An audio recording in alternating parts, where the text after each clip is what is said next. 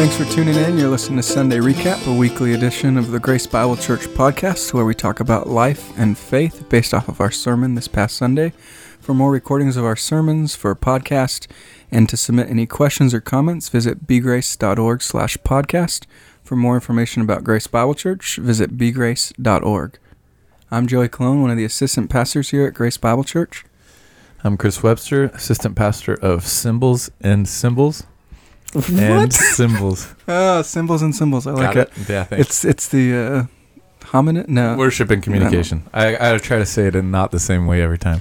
So, well, with us this week we have Chase Bowers. He's the lead teaching pastor at Temple Bible Church. He's subbed in for Dave this week. He came in not off the sideline. He just came from another team. He's filling in, subbing in, I guess.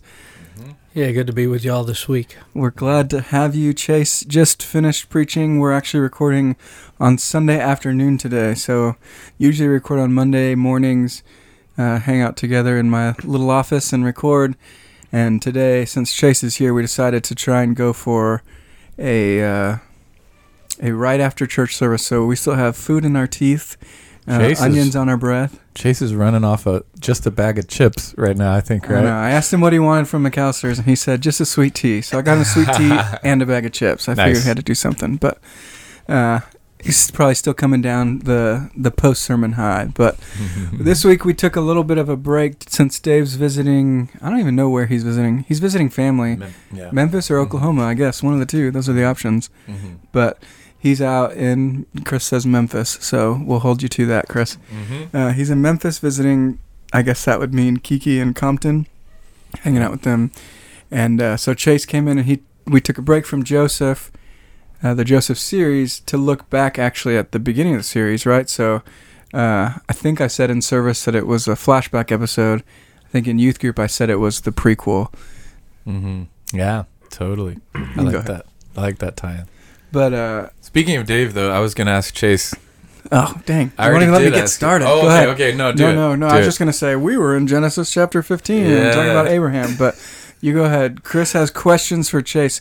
We're going to do a get to know you, Chase, before we actually do the recap. How about that? Okay. We're like right now? Yeah. Okay. This is good. Yeah. Well, I was asking if you had Dave stories. I think you said you didn't have any, like, really terrible Dave stories to tell, but...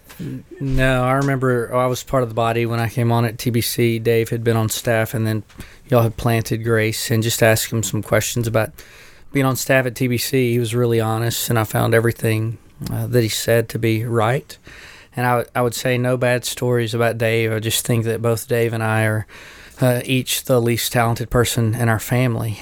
It's definitely true for Dave, although he can whistle really well. So, but I don't know Chase very well. You might know Chase a little better than I do, but what I mostly know from Chase is from Googling him, and there's actually not a lot on Google about you, Chase. I don't know if that's a good thing or a bad thing. He's a security expert, is what you're saying. Yeah, try to keep that hidden a little bit as a former missions pastor. Yeah. There you go. That's what it is. The missions pastor has to hide.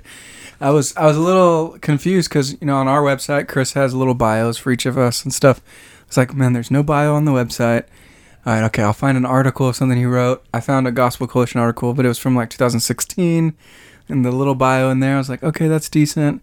Found a blog post. You did a question and answer for a blog post. That was also very dated, though. So when you got here this morning, I was like, okay, can I double check my facts I have with you? Because I want to make sure when I get up there, I don't say you have 3 kids and now you have 5, or, well, you have 5 kids, but 3 boys and 5, whatever. But so tell us, tell us about yourself. So my wife is Laura. We've been married for 20 years. This past August, 20 years.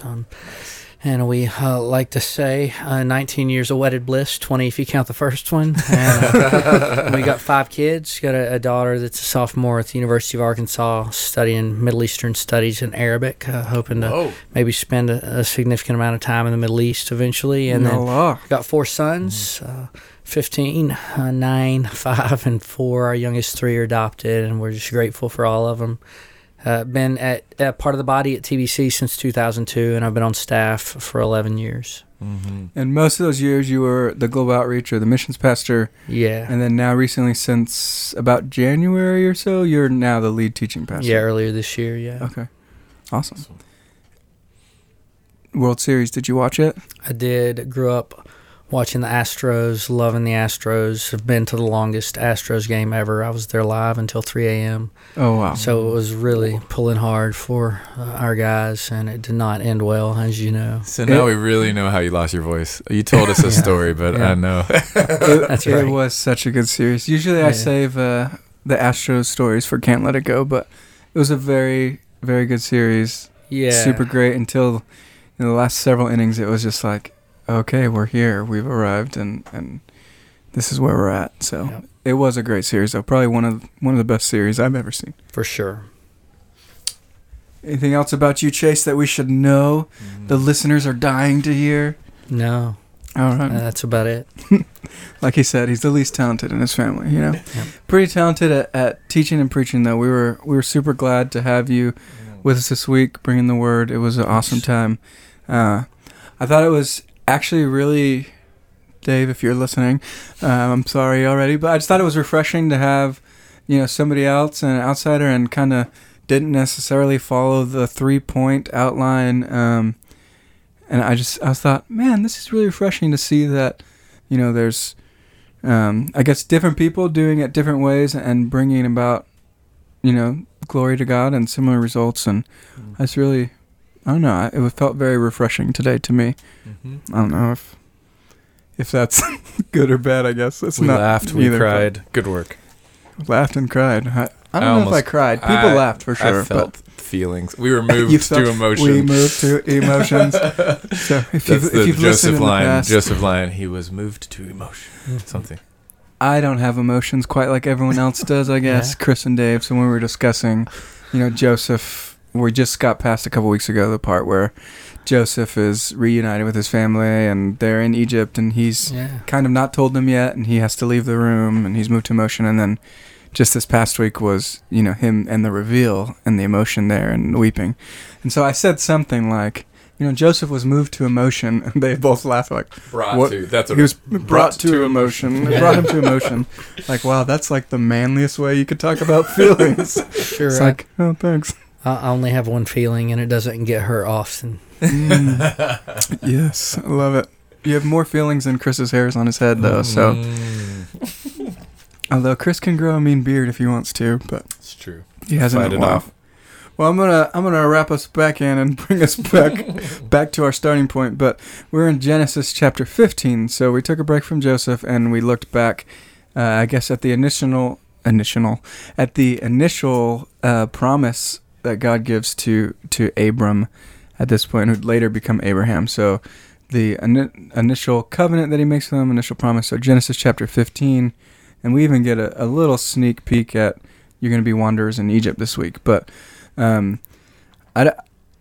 like I said, you didn't really do 3 main points, so we might be a little bit more all over the place than we usually are, because I usually try and use that as our model for in here. But you began by talking about God saying 3 things, and that being fear not, that God says, I am your shield, I am your very great reward.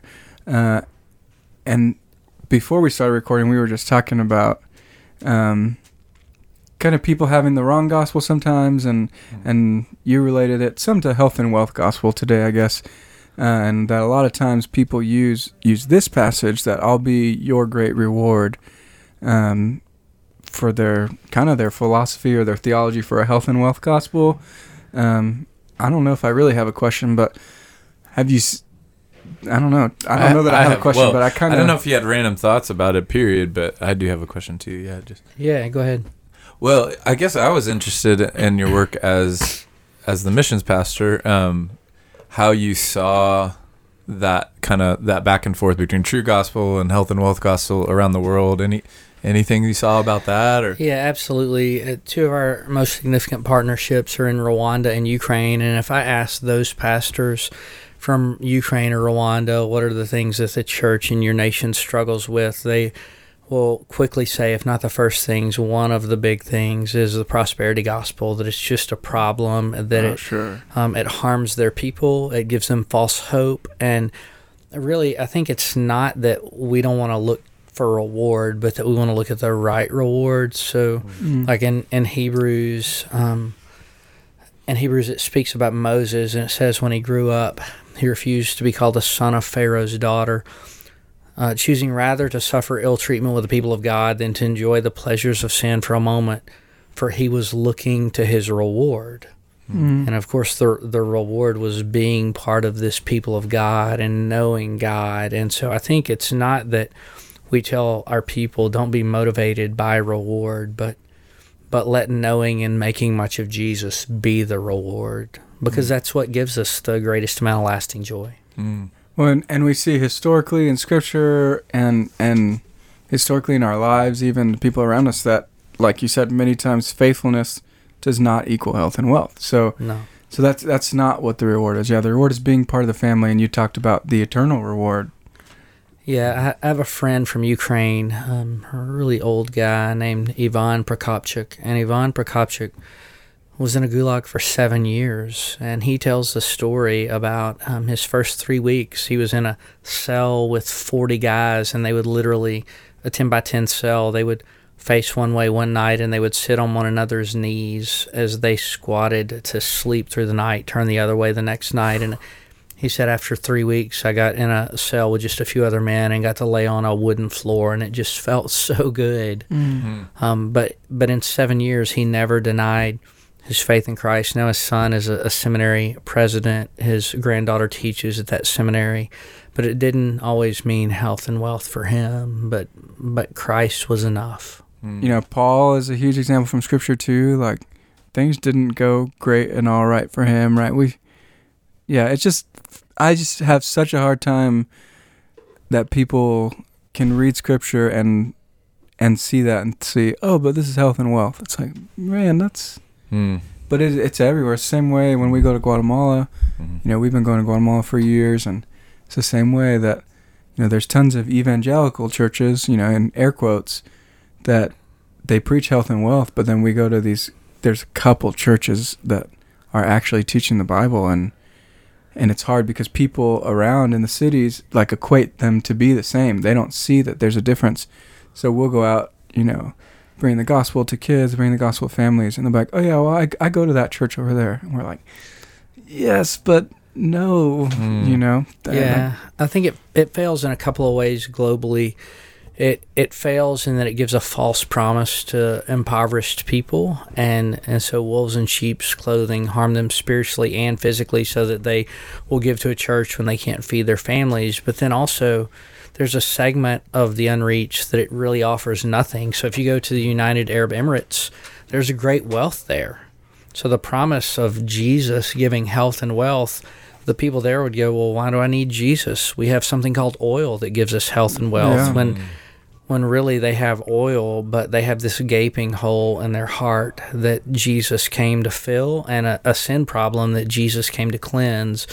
And the prosperity gospel doesn't make Jesus the object of faith, so it harms both the poor and the wealthy. That's so good. So you say with so I loved just you talking about I am a very great reward. So God is Himself is the reward.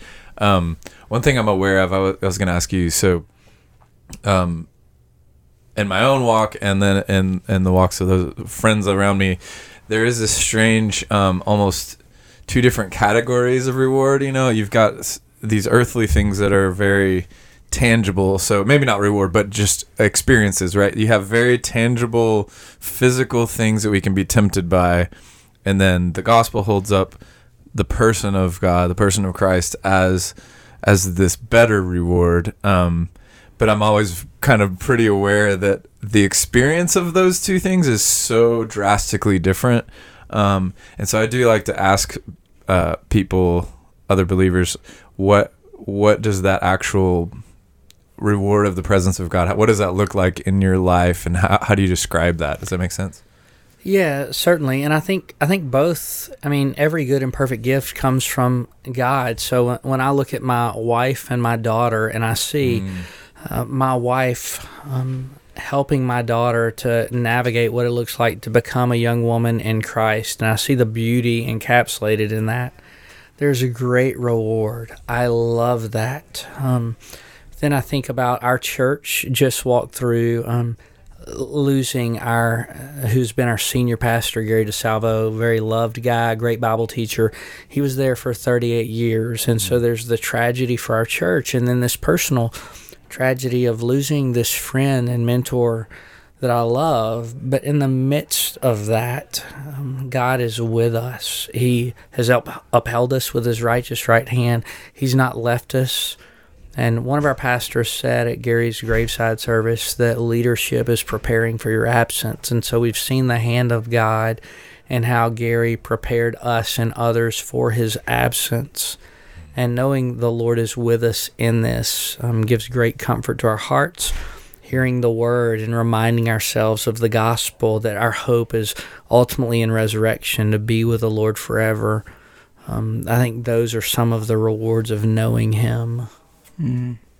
That's so good. That helped me. So rich. It helped me redirect me too, because I can tend to think in very abstract ways of just this kind of spiritual idea of God's presence, and that was great to connect it to. He really does tangibly send people and circumstances, and that's just, we trace the ray of light to the sun, to the source, right? And yes, It can't just be, I mean, if I want to feel good, I'll watch Texas beat Georgia last year in the Sugar Bowl again, and I'll just feel watch really it over good, and over. right? But this is something much deeper and richer that has little to do with good circumstance, though sometimes it does involve those circumstances that are good. That's good. It reminds me, coming up on Christmas, Emmanuel, God with us. Like, that's part of the reward, is that we get to be with God, right? Mm-hmm. To jump back to the cultures and stuff, I grabbed a book off my shelf that I want to recommend, is the 3D Gospel, Ministry and Guilt, Shame, and Fear Cultures by Jason Georges. And it talks a lot about context, and so like you said, Saudi Arabia might not have, or Arab Emirates might not have the same, health and wealth need, but it speaks to their need to, cover their shame maybe, and those type of, I don't know, it's guilt, shame, and fear cultures, which kind of cover the three different types of cultures. And so we, when we were heading to Jordan just, I guess, half a year ago, I don't know, when did we go, in April or May? But we read that as a team to kind of prepare for, like, okay, we have different culture contexts, and that actually affects the way that we read and hear the gospel. And it was really interesting to, he points out different verses, and you're like, well, American from the Bible Belt probably heard this way. Yeah. You heard, your guilt and your punishment is taken away.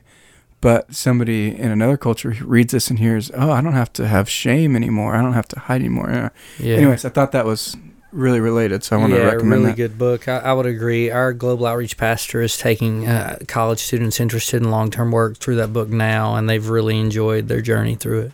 Mm-hmm. And so to come full circle too, I thought it'd be interesting to talk about the specific flavor of what Abram at the time was hearing when God says, "Fear not, I am your shield, I'm your very great reward."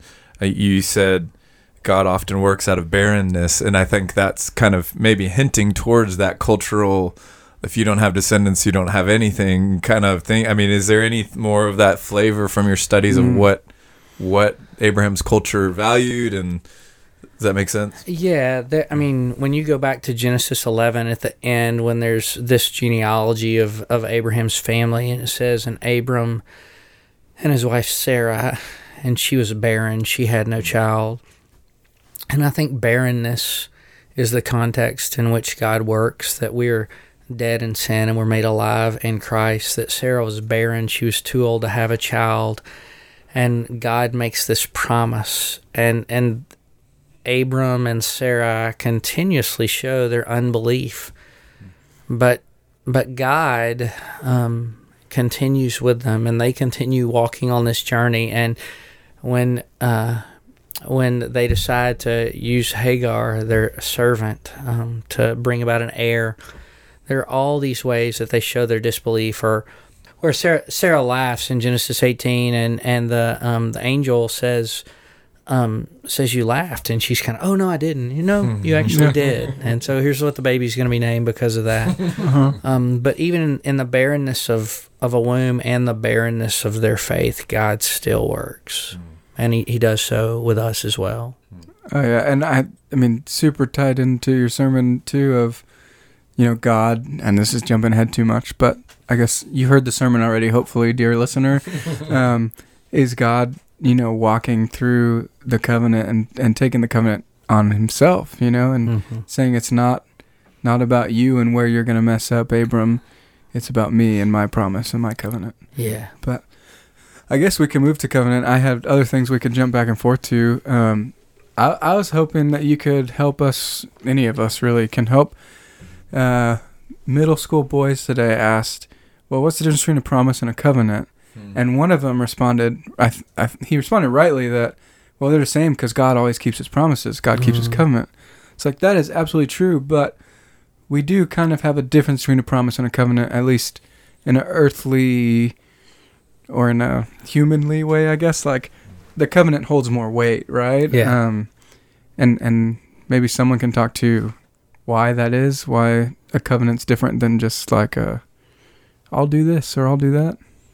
Sure. I think, I'm in covenant with my wife, right? And I can promise one of the guys I work with to bring soccer shoes he can borrow. Yeah. And if I don't keep my promise to him, that's a bad thing. It's not a good thing, but that's different than, say, breaking the covenant of marriage. In a covenant, you're really committing your life if you break it, and not every promise is a commit for you to give your life away if you break it, but that tended to be what a covenant was. This is a promise that I'm willing to give my life for. Yeah, that's really good. You brought up marriage, and I was talking to Steve Guess, our chair of the deacons, and he said, I don't know, I haven't studied this, but he said they actually, in that culture, would do this kind of animal sacrifice covenant at a marriage ceremony. I don't know if have studied that or not, but yeah, I don't know either. But that was we were just talking about, well, man, that was so much more serious, and how we sadly don't take the marriage covenant as seriously as we should. But that really branched out to just in general, I feel like we don't hold even promises as highly as we should in character. And I was thinking, I don't know if you guys have anything to add to this, but it was interesting to me to tie the two, our understanding of wealth and understanding of character together, and kind of unpack those and say, well, wait a second, like, if you don't have anything else possessions wise, all you're left with is your own character, right? And the character of the people around you to trust, to rely on, right? Your friends and your family, right? We've seen breakdown of family in our culture, and there's that tied in. But we're kind of insulated now by our wealth in America, right? I feel that we don't feel like maybe that our character matters as much and our promises matter as much, because, man, if I break that promise to you, well, you've got insurance, right? Or you've got recourse, and I don't really need to rely on the character of my family to help me, because okay, I've got a nest egg or whatever that is. And I was just very struck by that when Abram and God are making this covenant, how much more character meant at that time, and then how even more weighty the character of God and the necessity of that was. So that whenever Abram finally says, I should have prefaced this whole episode with, I'm going to say Abraham. I promise I'm going to mess it up over and over. I'm going to say Abraham. But whenever Abram finally does trust God, you said that God shows him, well, remember, this is my power, and remember, this is why you can trust me. I think you said, this is my power, and this is why I'm trustworthy. And I think that's super related, and it's like a big deal to say, like, look at Abram, this is what I've done before. This is why you can trust me. Yeah, for sure. And I think it's both. I think character, absolutely, that God is unimpeachable in purity. There's nothing wrong with him at all. He's absolutely perfect.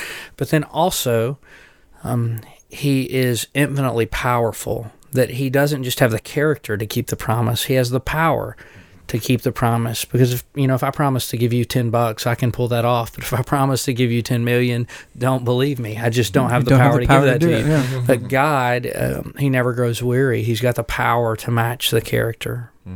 We sing a song, "Your love is strong." And I think it's from a verse in Isaiah that has those two themes right away, right? That says, two things the Lord has shown me, that he is loving and that he's strong. And that's been really powerful to me for sure.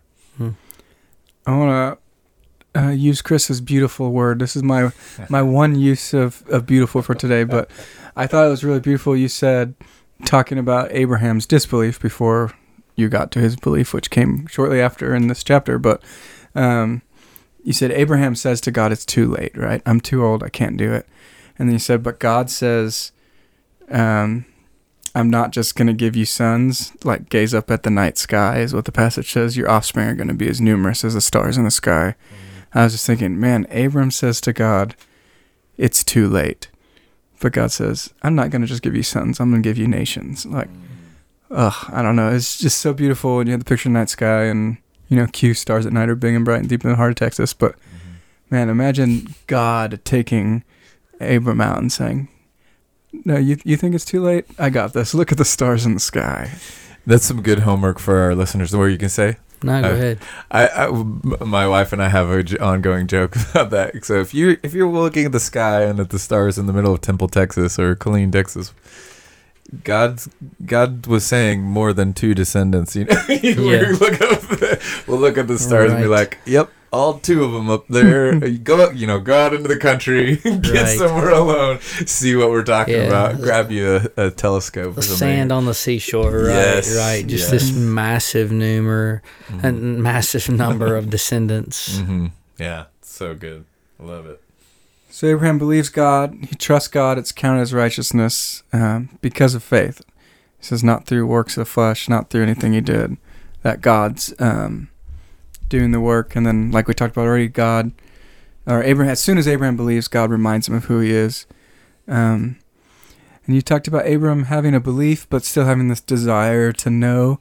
I was wondering if you want to speak a little to that. Of, it's clear from this text that God explains a lot to him, and he's kind of like, but how are you going to do it?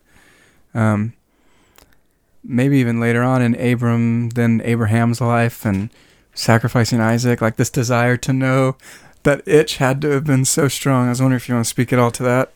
Yeah, I think in our culture, we live in a culture of precision, and we idolize knowledge, and certainly we want to know as much as we can, but we don't enter into things without knowing how they're going to end.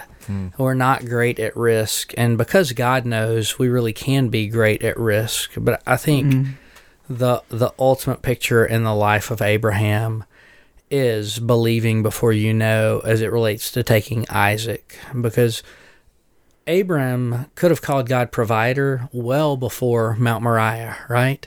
He had seen God provide when he left Egypt. It says he left with much wealth and many livestock. So he had seen God provide there. He had seen God provide in many ways, but only in believing and walking up that mountain was he able to know God as the provider of one for my son's life. Yeah, God only will provide. In that moment. And so then he calls him Jehovah Jireh. He's called him El Shaddai before. Hagar sees him as the God who sees, but only in that moment when he chooses to believe and walks in obedience does he see God provide in a way he could have never imagined. And the scripture tells us that he believed that God was able to raise the dead. So there's that connection between risk and seeing the deepest goodness of God, kind of. Yeah, we had someone who taught recently at our church, a guest speaker speaking on missions, and he was talking about parents when their adult children or young adult children say they want to go to reach the least reached, and they have all these questions. Were you called to that? Do you know? What's it going to be like? Is it safe? Have you talked to your father? Have you talked to your brother? Don't influence your brother. Is it safe? Are what you a good sure? question. Right. All these different questions. And these are answers that we don't know, but we're called to believe, and we're called to make disciples of the nations. And God's trustworthy. He's trustworthy, he's loving, and he's powerful. That's, I think, just ringing over and over in my head after our sermon today is that call. God can Abram can trust God because God's going to do what he says, he's going to do. He's strong and he's loving. I think that's how he said it in the sermon. I was trying to take good, accurate quotes because I usually quote Dave, but that's because I've listened to the sermon like 4 times by the time we're doing it. So if I don't quote you properly, sorry, Wikipedia. You talked some about covenant. You said covenants often include exchange of cloak, weapons, names, blood, blessings, curses, memorial gifts, bread and wine, and then talked about bread and wine and the covenant connection. And I just thought you did such a good, strong job of connecting this initial, what we often call the old covenant, with the new covenant of Christ's blood. And you made it awfully easy to walk up and do communion afterwards because you already connected all the dots. I just had to be like, all right, so let's do it. Come on, guys. But yeah, I thought, man, how often do we look at the old covenant and separate it from the new covenant and not see like, no, we didn't even talk about this yet, I guess, but the flame and the smoking pot go through, God goes through and says, I'll take whatever on my behalf. And then you connected it so strong with, and then Jesus came and he took it on his behalf, he took the other part of the covenant. I was just like, man, how often do we not, and we've been talking about this the whole time we've been in the Old Testament, is the Show Them Jesus book and looking at Old Testament and seeing like, yes, it's all one story and it all points to Jesus. And I just thought, absolutely. I thought, man, this week you made it so easy to do communion. You made all the connections for me, and I didn't even have to worry about talking about the covenant. It was so good. Yeah, they were so good. So many good things. I think you Joey kind of already answered it, but I did just want to ask, so we as modern day believers, what are the kind of things we should feel when we read these stories of covenant, and how should that really impact us today? Yeah, I think these Old Testament stories are all pointing to Christ and understanding that the God who made the heavens has married himself to us. And this is one of the passages that points Abraham believed God. It was credited to him as righteousness. We're sons of Abraham through faith in Christ Jesus. In the Exodus, the children of Israel are called a kingdom of priests, a holy nation, a people for God's own possession. Well, we're told in 1 Peter chapter 2 that we're a royal priesthood, a holy nation, a chosen people, that we might declare the praises of him who called us out of darkness into his marvelous light. They're called out of 400 years of darkness and slavery in Egypt to the light of the promised land. We're called out of the darkness of slavery to our own sin into the light of the kingdom of the Son that he loves. So God has married himself to us through Jesus, and it's just the most amazing thing to think about the life that we've been given as part of the people of God. I feel like a broken record, and that promise is our promise. Like, we always forget that and just keep, I don't know, I feel like we're always missing it, and to look at it and go, no, the promise he's given to Abram, it's passed down to us through Christ. Like, amen. Well, and I think it's very helpful to me, even when you use that word married to us. I've been reading a book, The Cure. I don't know if you've heard of it, but it's been really helpful to me because even as a person who grew up in the church, different personalities and different things that you pick up on, and I mostly will pick up on the righteousness of God, and the love of God is harder for me to feel. But that word married, right? Like, to know that God has this just overwhelming, undeniable love for us, and that has just really been stirring around in my brain of the difference between the two of it really affects our evangelism, right? Yeah. The difference between, hey, come and work hard first, as the impetus, versus what is actually true is there is a God who loves you, and this with this passionate love that overcame all obstacles. You were asleep when the covenant was made. Yeah, right? I put you to sleep and you weren't even awake. I mean, this is just flabbergasting. This is like why our eyes should be huge when we think of this, and it really is true as the starting point of God's rescuing love and we know that we work out of that. Like he saves us and he calls us, he calls us to good works, but that's not what rescues us. That's not what saves us. So I think that marriage word was really helpful to me. So I got another maybe quote, a paraphrase. I don't know. What's the right word for if you're probably quoting them, but maybe off a little bit? Spitballing. You're talking about covenant again. We've said it a bunch of times, but normally in a covenant, both parties go through saying, may it happen to me what's happened to the animals if I don't keep my part of the covenant. And you go on to say, but God's saying, may it happen to me. And you said God places his name on the line for his covenant, and he keeps it in Jesus. And I think, that was that connection I was talking about earlier, but man, it was just such a strong gospel-centered connection. I just really appreciated how clear you made that connection for us, because we can say all day long, like, and this is the covenant that God made, and God's saying, let me keep it. But unless we pause and go, oh yeah, and duh, like that's the connection. He did keep that. He did walk through that. He did say, make that happen to me. Indeed.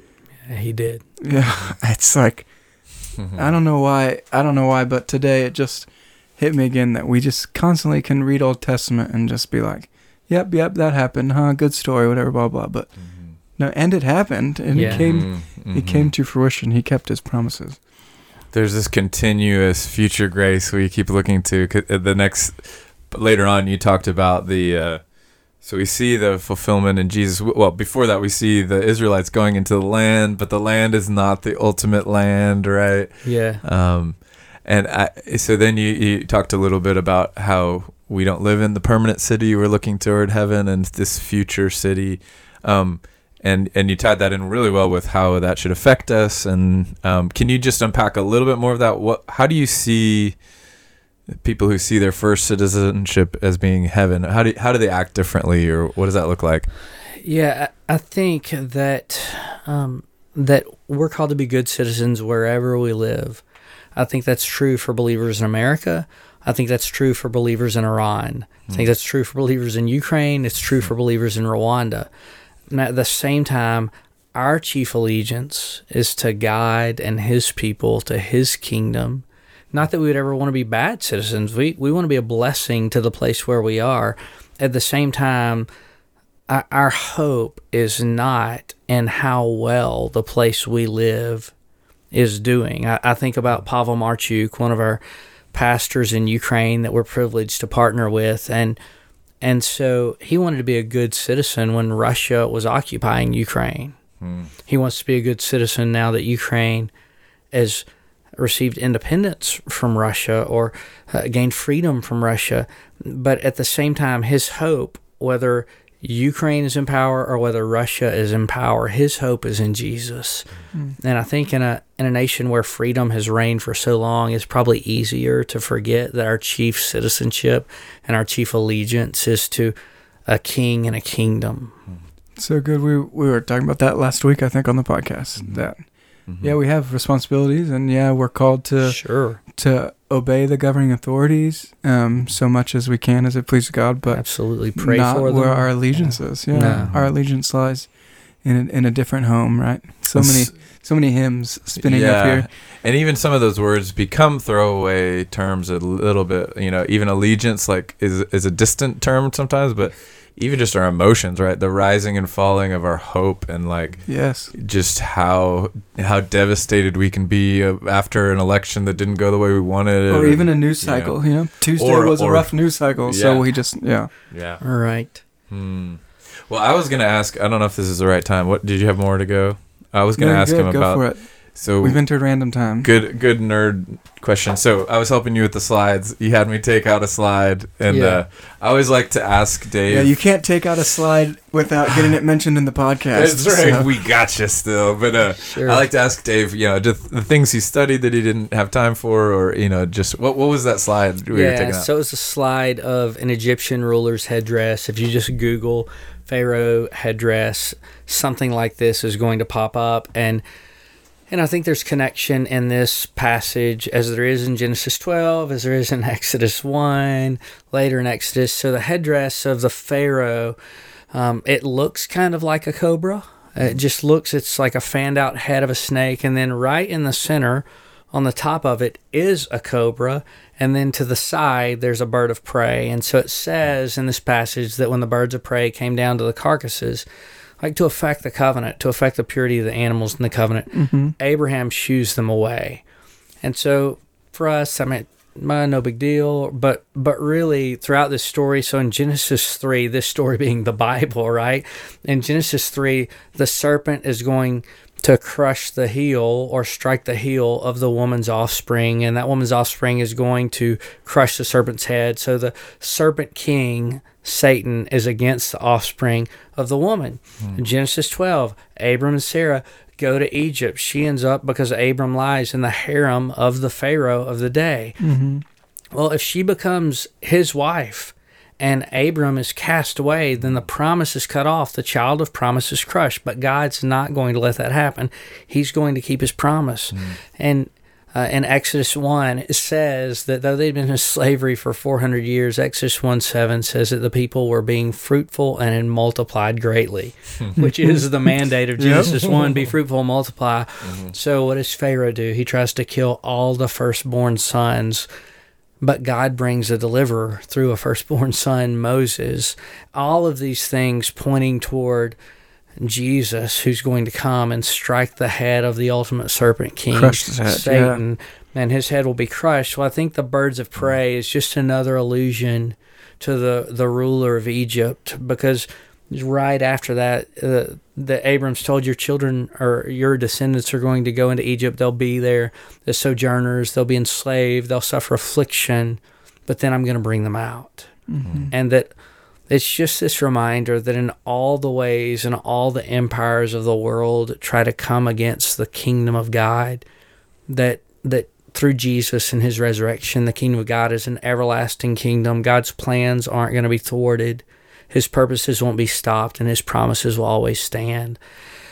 But to explain that not in the middle of a series, because at our church we talked about this in a series where we had talked about this Serpent King quite a bit, and I didn't know if y'all had, so that did seem a little bit geeky for maybe the person in the pew. Dude, it would have tied in perfectly. It would have been great.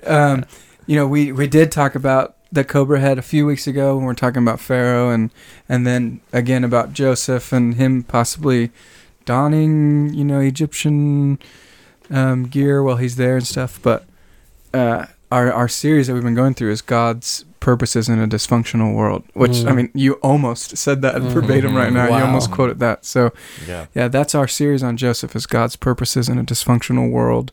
Wow. Through the story of Joseph, and I mean, it's part of the same story, Abraham, Isaac, Jacob, Joseph, so it's that same promise and God bringing him out of it. It's so good.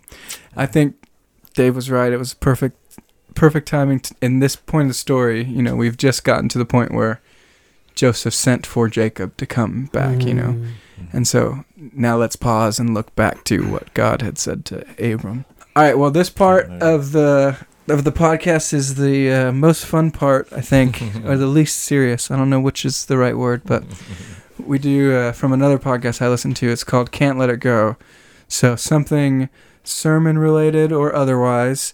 So anything. It's a free for all that you can't let go. Something you've been thinking about, it's been stuck in your head, or you've been reading about. You got any can't let it goes this week, Chris? Man, I'm trying to think. My after Sunday service brain kind of slows down. I know. I feel like I should have prefaced this whole podcast more than I did. But remember, y'all, we're recording this. It's now 1:20 on Sunday afternoon. So we've been here all day. Did a couple services. At least we don't have a night service now. But I have a can't let it go, and it's related to Chris. So y'all want to hear Chris blush? I'll lean into the mic. I'm scared. So they can hear you blush. No, I just this Sunday really appreciated your song choice, and I mean you do it all the time. You do a great job of selecting and leading the team, but I just felt like this week song choice, and maybe it was because I had already, listened to the sermon a couple times from a recording, but I don't know. I just felt like song choice this week. Every song I was like, "Yep, God fulfills His promises. Yes, Amen, He does." And yep, we mess up, but we can still trust Him, and we can still adore Him, and He keeps His promise. I don't know. Just felt like song choice this week. I'll have to maybe post all of the songs or something on the show notes. But cool. That was mine. I was gonna talk about the World Series, but whatever. And then I was gonna talk about Kanye, but we already did both those, and I can't let it go already. Yeah. So, but we did talk about them before we started recording, and he got my juices flowing for "Can't Let It Go," and then I think it threw off my my sermon one a little bit. But you got anything you can't let go? Cool. Something you've been thinking about a lot, Chris? Yeah, I don't even have a really great articulate way to say it, but just that book, The Cure, it's kind of like, it's the center of everything. And just, if I'm already loved in Christ, what just the drastic effect that has, and just how much more motivated to call others into that love, yeah, I'm just still soaking in it. Again, I don't really have an articulate, and it's a thing in your head, but it's really soaking in is harder to do, and really knowing how that affects your whole life is pretty huge. But I was just thankful this morning driving in for the extra hour of sleep. I got to see the sun rising as I'm driving to work, and just thinking about the love of God, and sustaining me. It's good. At least you got to see the sun rising, and you don't drive to the east. You drive west. Set? No, you said rising. Okay, but I just mean it could have been miserable if the whole drive you're like, I can't see anything, squinty eyes. But you got to see the beautifulness of it, so that's great. Yeah. Chase, you want to join in? You have anything you can't let go? Has been stuck on your brain? Yeah, really. Something related to the sunrise, and then something related to the sermon. So fallback is usually great unless you have young children. Yeah. And I thought, no, they'll just wake up at 4:30 instead of 5:30. But they didn't. They slept. They adjusted. This is the first year, and I don't know how many. And I woke up surprised at what time it was. Pleasantly surprised. That's awesome. At what time it was. That was great. I guess the sermon, one thing that I think, when you think about just the Lord accomplishing his purposes and who he is and his character, it should give such this incredible boldness to us to know that God is at work in the hearts of people, and that he's drawing people to himself from every tribe, tongue, language, and nation, who will be the children of Abraham. So that really should just propel, knowing that God has this purpose he's given to us, and that he's at work really stirring the soul before we get there. It should give us boldness to share how great this love of God is for us. It ought to really motivate us. There might be someone this week that God is preparing their heart right now for us to share about Christ with. Mm-hmm. And we've talked about this again on the podcast, but David Platt came to TBC a few weeks ago, and most of us were there, and man, it was just that challenge of, this is specifically saying go to Unreached People Group, but the reason it's not saying to go to your neighborhood is because you're there in your neighborhood. Right. So do it. Yes. Yes. So I think that's a huge encouragement and a huge push to say, look at around you and see who's God's placed in your life and in your path. Mm-hmm. Like, you're called to go, but you're also called to live where you're at and whatever word I'm thinking. Go stop the Snake King. I think that's what... Go do your part crushing the head of the serpent. That's awesome. Y'all got anything else? No, I think Chris should write a song about that, about the Serpent King and his head being crushed. He's got one. He could adapt a little bit, I think, already. Okay. I'll get my kids' help on it. It'll be good. We'll have hand motions and everything. Can it be to the tune of Eliza? What is that song? Oh, gosh. Claudia is walking around all the time now singing, "There's a hole in the bucket, dear Eliza, dear Eliza." We're going there. We had a pastor's elders retreat, and we did a... Did we talk about that? We didn't talk about that part. We did a talent show. A little bit. And Brooke and I sang a song, so it was very goofy. Very nice. I may have sung the girl part, and she may have sung the guy part. And you don't. She may have had a beard. You may have had long hair. You'll never know, dear listener. I'm glad you'll never on know. This lofty and aspirational tone here. Yeah, but it was great. It was great to have you, Chase. Really appreciate you being here Sunday and then staying for a sweet tea, a bag of chips, and a podcast. Super to be here with you guys. Thank y'all. That's our episode title: sweet tea, a bag of chips, and a podcast. Oh yeah, do it. Hey, thanks for listening to the episode. Hope you enjoyed. Before we started recording this week, we were hanging out in my office since it was right after Sunday service. Catherine, my wife, had went and got us some lunch. We're hanging out eating lunch and setting things up, and we broke my number one rule of podcasting, which is don't talk before we start. But I say that because we often say things that we're like, oh, we wish we could have included that, and it's not quite the same conversation if we try and bring it up again later. So I wanted to share some of that with you, but be warned, there's lots of food munching, and you could hear chips crunching and doors slamming and people talking in the background. But I thought it was a good clip, so I want to share it with you guys. Here's some bonus content for you if you can get past all of the weird noises in the background. So hope you enjoy. There. I can't figure out. Have you guys been tracking the whole? No, I'm blanking. What's his name? Rapper. Kanye West. Kanye. Yeah. Oh, yeah. His Chick-fil-A song. Have you? It's like the Close chorus is down goofy Sunday. and the rest Yep. of it is like heavy. So good theology. It's so good, but We were what is talking- happening with that? We were talking about that Thursday, trying to figure out what it is. Really? Yeah, Yeah. I don't know what it is. So my nephew, Catholic, right? Uh-huh. He calls my sister like 3 weeks ago. He texted her and said, "Hey, Mom, I have some big news." And so she calls him.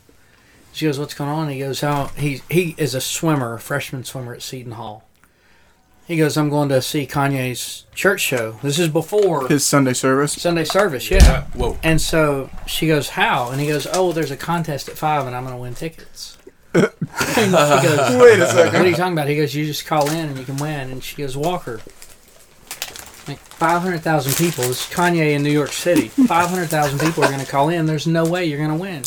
He goes, "Oh, I think I am." He calls her back at 5:15. He goes, "Hey, Mom, we're headed to a train to the city. 1, 2 tickets. We're going." She's like, "You're kidding." Wow. And he goes, "No, we want them. We're on our way." He bought him on Ticketmaster or Yeah, something. exactly. So he wins these tickets and goes, and he was like, "Mom, this is different." Like, there was this guy that was legit preaching, and it was fun. It was great music, but like, this whole thing was about God. He was pretty blown away by it. My wife Catherine's brother-in-law is somehow connected to that guy's old church. He used to be a Primitive Baptist teacher or something. Really? And so they're all pretty close connection. I don't know the exact connection, but he's the one who preaches at their service now. He started a Bible church in California that Kanye started to go to in Calabasas or something, and so he knows him really well. He said he's a real Bible teaching, real believer. And he said at Sunday services, a lot of times Kanye only gets up like once, maybe twice, and he's up for like 5 or 10 minutes at the most. Like, it's really not about Kanye, at least from what they've seen. Well, I watched It's pretty cool. That's awesome. I watched a 4-minute video on TMZ.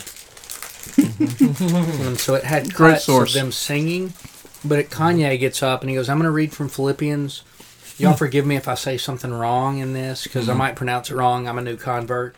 And he Yeah. explains you're saved by grace, lays out the gospel, goes to Mark 1.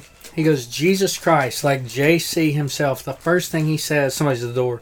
He goes, the first thing he says when he starts preaching is repent and believe the gospel. You got to repent and believe. Sorry, you were saying? Just preaching the gospel kind of thing? Oh, yeah. Yeah. On TMZ. Which, Yeah. that's awesome. All right. Dude, and even he did the carpool karaoke in the plane. Did you see that? I Yeah. saw that one with. And did you notice, like, he wasn't even singing. He was just serious. Like, I know he's bipolar and everything, but still, like, his demeanor is just night and day. It's different. Man. Just praying him through, hoping someone's brave enough to shepherd him. But he, I mean, that's what Steve said too. Is his old preacher who where he came to Christ. It was like this husband and wife team that like knew him. With like she was like Kim's maid or something, and the guy was like worked I with don't his know. brand, and they both went to this church. And he's and I know he what said, you're talking he said like he was bringing it to a small group like Kanye West is asking all these questions about God. What should I do? And they're like, said, "Oh, well, invite him to church." Ha ha ha. And they're like, So "No, they did. he did." And he showed up, and it was like, but they said that the preacher was not like some flashy inspirational guy. He just preached the Bible, and that's so exciting. Love it. Mm-hmm. Anyway, Yeah, I listened to a Spreading our word. podcast where they were interviewing that pastor. Said, yeah, he just came, no fanfare, and kept coming. And he came to me, asked for a meeting, and I met with him and so cool. talked him through the gospel. And he asked me to come share at a Bible study, and that's kind of what came into become Sunday service, was just him trying to have Bible studies and stuff. It's really cool. Insane. Be praying for Kim, right? I don't know where she stands at all on any of that.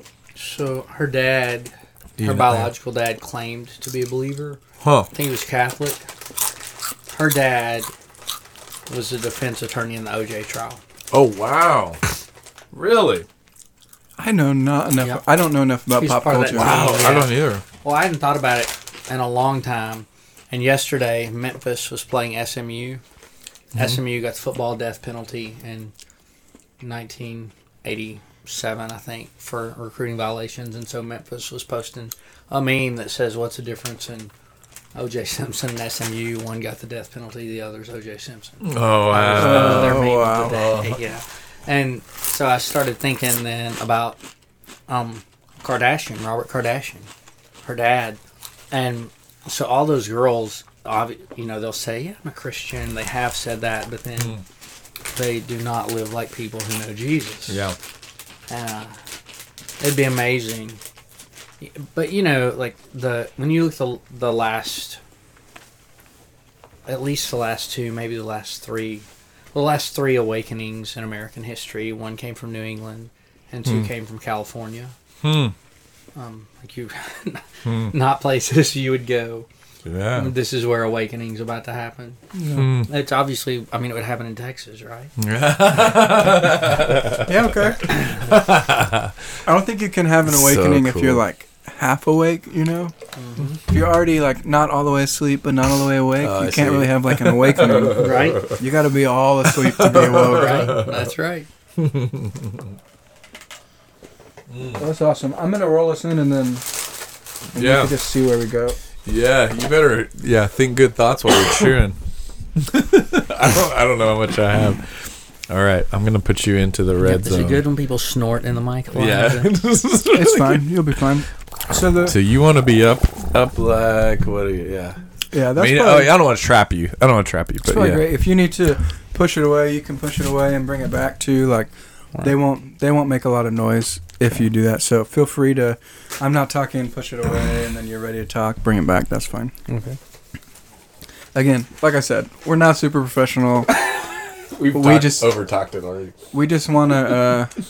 We just kind of wanted to keep a roll on doing what we're doing. Like we're on 10, 11 weeks now. We thought it'd be nice to keep it going and not take a break, even though there's a guest preacher. So this is new. It's pretty new. Yeah. Nice. It's been good. We've been pretty happy with it. I feel there's food all in my teeth and everywhere. Do you want lights off or are you good? I think we're Is that me? fine. Does it sound better when the lights are off? I think it Well, the feels more sound- romantic. The light does make some noise. But people But are it's not clanking loud. around everywhere Yeah. anyway. Well, I'll try not to do that. This is gonna go great. It's alright. We can keep the light on. It's fine. If that feels better. It's romantic. Okay. It's gonna sound more romantic. All right. We'll leave it off. He's gonna use this in the. Hello. Post rolls. Well, thanks for tuning in. You've been listening to Sunday Recap, a weekly edition of the Grace Bible Church podcast, where we talk about life and faith based off of our sermon this past Sunday. For more recordings of our sermons, for podcasts, and to submit any questions or comments you might have, visit bgrace.org/podcast. For more information about Grace Bible Church, visit bgrace.org.